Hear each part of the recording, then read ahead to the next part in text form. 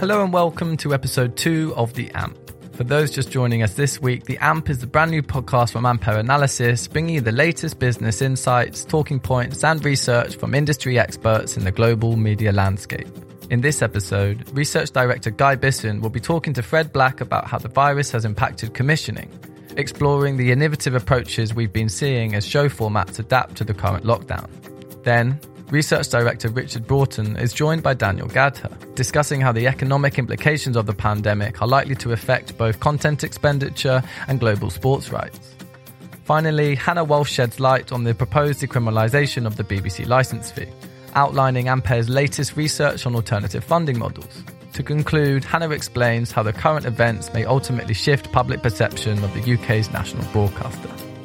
You can subscribe to The AMP on Acast or find us on Spotify and Apple Podcasts. To keep up to date with the latest industry analysis, stay ahead of the curve with The AMP Podcast.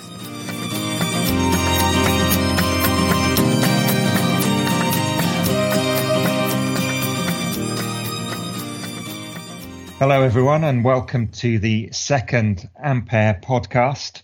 This week we're going to be hearing from a number of analysts and drilling down into the content market. I'm Guy Bisson and I'll be speaking to Fred Black, an analyst in our commissioning team, about what's been happening since the outbreak of the virus in terms of content getting made and commissioned.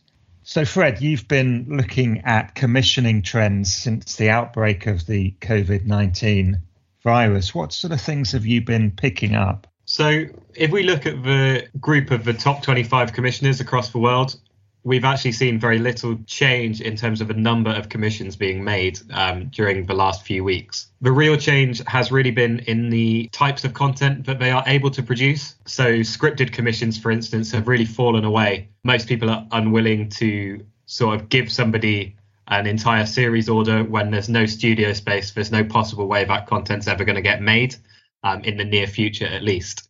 Unscripted commissions, in kind of an opposite trend, have actually been increasing over the same period, with a lot of entertainment and documentary titles being commissioned on the topic of the virus itself. So we've seen a fall in scripted commissions of around 50% on the same period last year, but an increase in unscripted commissions of around 60% on that same period.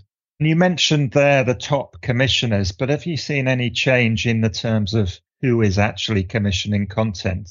Yeah, so the largest commissioners right now are the public service broadcasters. They're creating kind of public service content that's supposed to be either informative on the virus or to entertain people who are predominantly stuck indoors right now. This is where most of those entertainment and documentary shows that I mentioned are coming from. More negatively, commissioning is proving a bit of a struggle for some of the cable commissioners out of the US. And also at the new SVOD services, where the impact is likely to be particularly severe, as they don't have a history of commissioned content to fall back on if they can't produce any more content. Clearly, while we're in lockdown, actually making programs is problematic. What sort of innovative approaches are you seeing to show formats while we are stuck in lockdown? So the biggest innovation that we haven't seen before is the use of video link technology to be able to broadcast directly from, in particular, celebrities' homes during entertainment talk shows and kind of live musical performances as well. That's been a trend both in terms of ongoing shows, as you've probably seen from the likes of the late night shows in the US, but also in new formats as well, especially around musical performances from big name acts performing from their own homes. There's also been a number of shows that are trying to coordinate members of the public singing from their balconies and windows, a phenomenon I'm sure we've all seen on the internet, but trying to coordinate that by getting them to sing along with somebody on the TV. So everyone in Denmark, for instance, are supposed to be singing at least the same song both morning and evening, along with a presenter on the public broadcaster. In documentaries, an interesting trend we've seen has been towards using self-shot footage by the subjects of the documentary.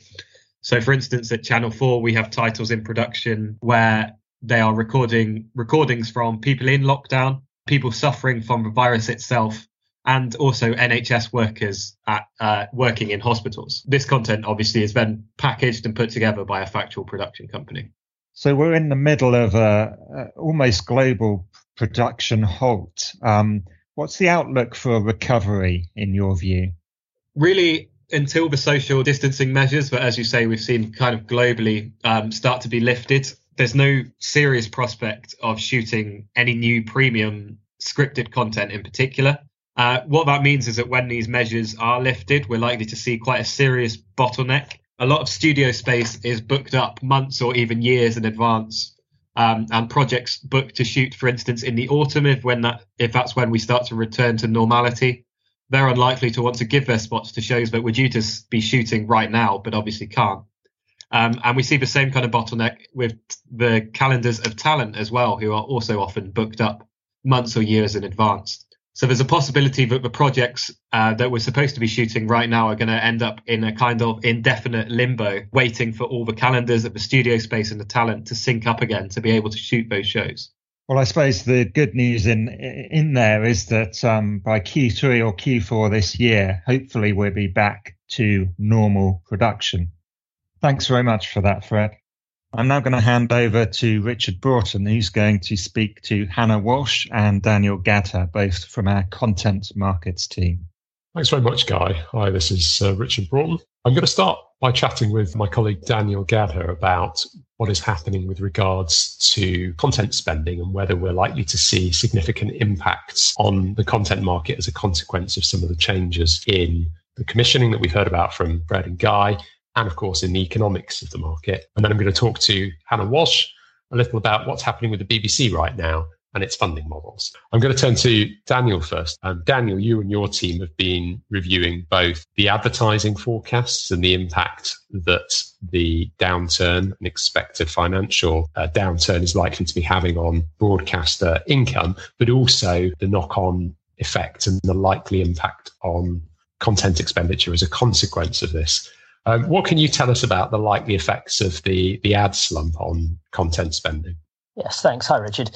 So as was discussed on last week's podcast, the TV ad market, in fact, the ad market as a whole, faces a significant downturn over the next several years as a result of the coronavirus crisis. Now, the decline in this important revenue stream for broadcasters and for platforms has the potential to negatively impact their ability to invest in content. So what myself and the team has been doing is to help give us an indication of what this impact could be, is we've taken a look at the 2009 financial crisis, trying to analyse there what happened to content expenditure to give us any clues on what could happen this time.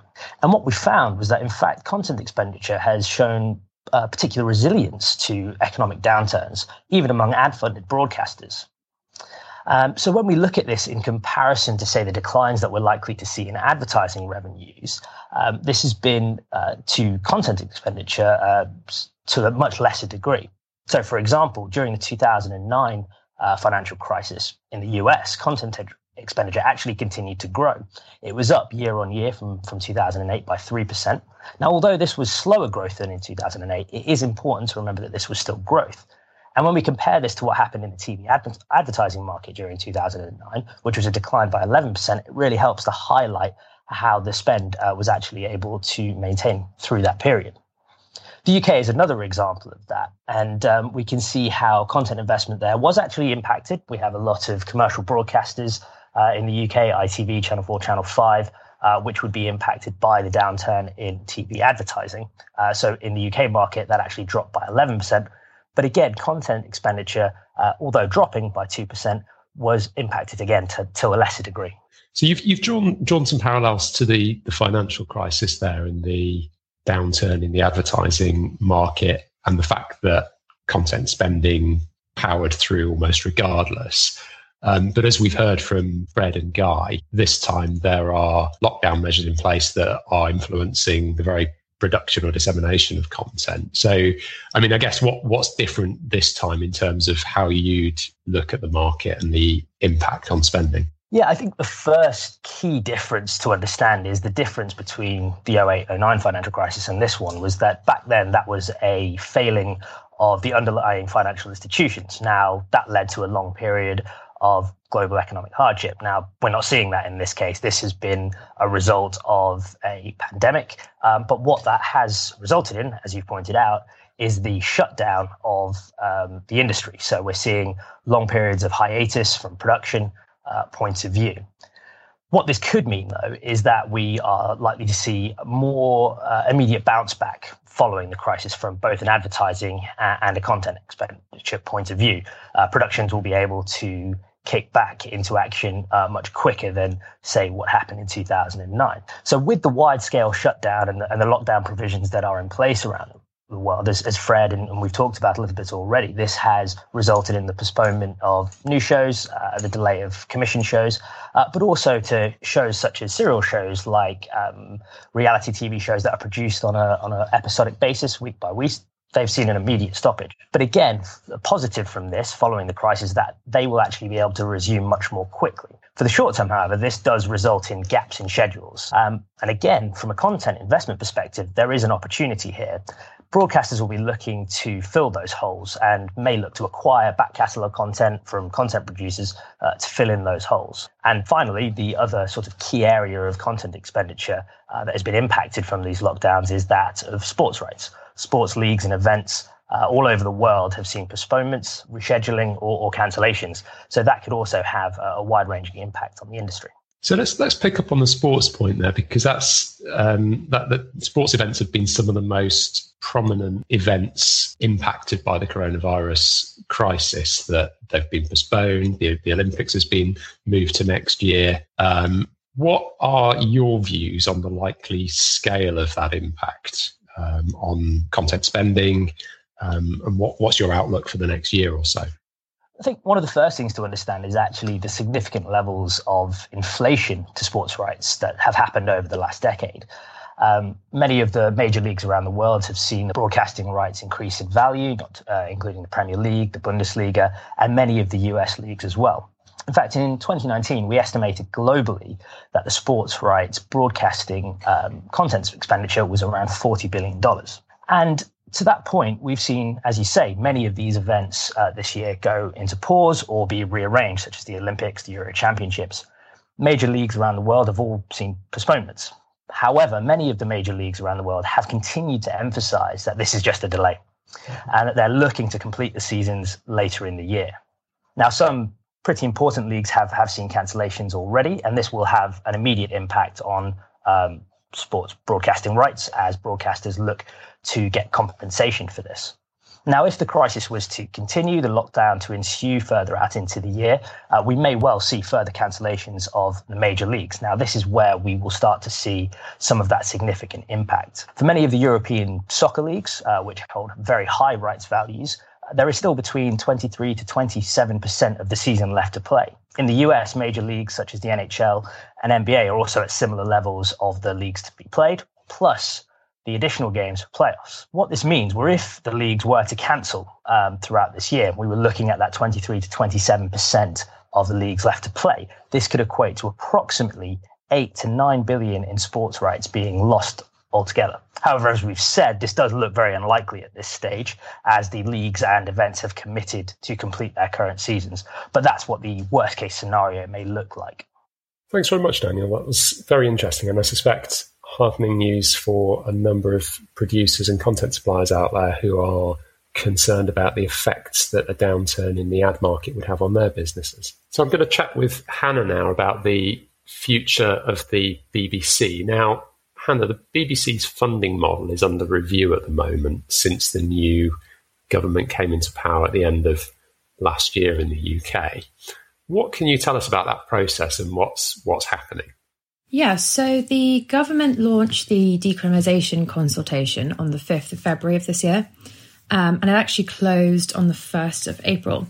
So what this is doing is looking to change the penalty for the licence fee evasion from a criminal offence to a civil offence. So instead of, in the most drastic situation, being imprisoned for not paying your licence fee, that is after you've refused to pay the fines and so on, it will be a civil offence, so a penalty more like if you were to avoid paying your electricity bill, for example. So that consultation has now closed, and the government are due to issue their response for that this summer. So, as I understand, there are a few elements to this. There's the decriminalisation proposals, which are ongoing at the moment, and there are then questions about what other funding models could theoretically replace the licence fee longer term.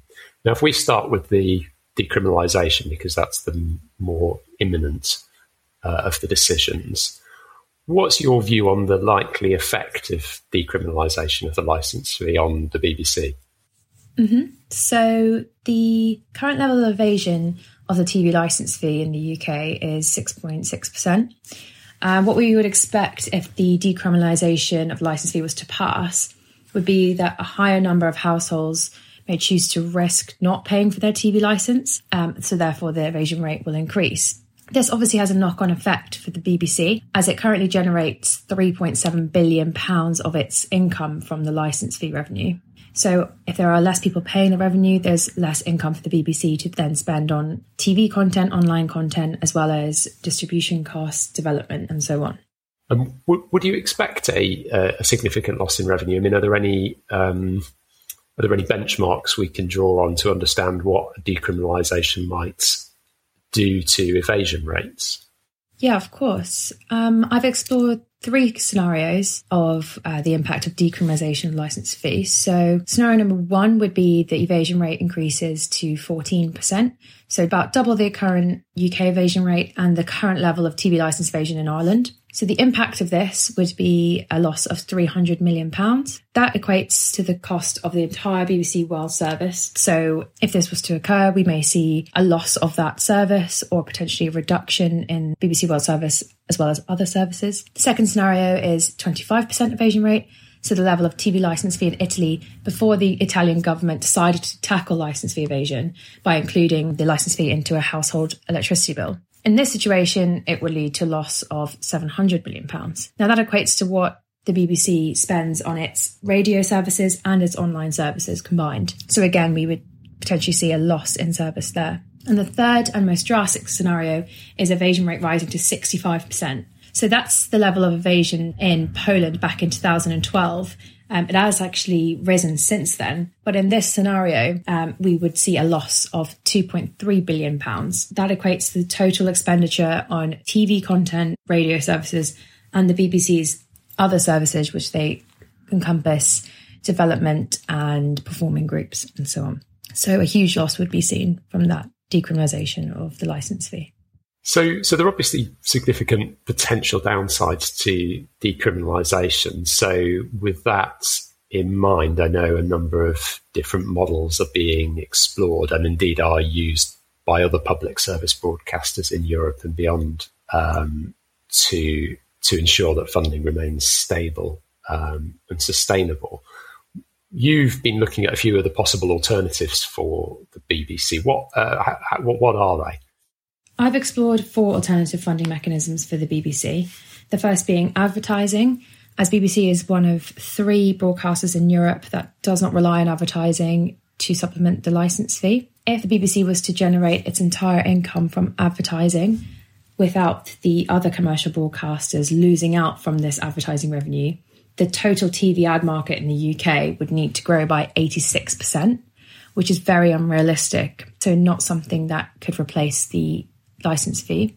The second model is a subscription-based model, so similar to Netflix, for example. So I've looked into a few price points and subscriber figures that the BBC would need in order to replace their revenue by a subscription revenue. So if the BBC was to attract as many subscribers as Netflix in the UK, which we estimate as 11.3 million subscribers, it would need to charge each of those subscribers £32.90 per month in order to generate its current revenue, which is extremely unrealistic as it's expensive, priced at over 3 times more than Netflix's standard monthly plan. So again, not a viable option. So where does that leave the possible funding models for the BBC? So it seems that advertising is almost certainly out. The increase in the ad market would have to be too significant. Subscription looks unfeasible. What are the remaining models that the BBC could rely on? The next is a levy on internet service providers. So service providers pay an additional fee as the thought that they indirectly benefit from content production as it drives consumers online. While it would be possible to replace the licence fee with this, such levy would have to be priced at £138 per year per broadband contract, which puts a burden on these internet service providers in terms of development. And the final funding mechanism is income tax. So if the licence fee was replaced through an income tax, every full-time employed individual would be required to be taxed £116 on average per year. So this is a more progressive solution, and we've already seen models like this come into play in Croatia, Finland and Sweden. However, although it's an attractive option, it would mean that the average working household may pay more than the current licence fee right now. So that's been very interesting. Thanks, Hannah. So one thing I wanted to touch on, though, was some of the politics behind the review of the licence fee decriminalisation. So last year, the BBC came under quite a lot of fire from arguably both sides of the political divide in the UK, both as a result of Brexit coverage and in the run-up to the UK general election at the end of the year. Do you think that the arguments have changed at all, given the events of the last month or two? Is the BBC being perceived in a different light by perhaps previous critics? I think given the current situation with the COVID-19 pandemic, it has become clear how important the BBC is for the UK public. As Fred touched on earlier, it's been ramping up its commissioning slate. We've seen, obviously the updates on the current situation by the Prime Minister and health specialists, but there's also advice clinics on the radio, specialised children's content, so educational programmes, BBC Bite Size Online, and also child-friendly news updates as well. And then BBC have also increased the number of box sets on iPlayer to help entertain those stuck at home at the moment. So I think it may change the perception for people who didn't believe that they needed the BBC or maybe didn't watch the BBC as much. I think it will be clear that it's something that we can't lose right now. Perfect. So thank you very much, Hannah. That's been fascinating. Well, thank you all for listening. That's the end of this week's AMP podcast. We'll be back next week with a new edition looking at some of the latest trends, facts and figures around the media market. So stay tuned.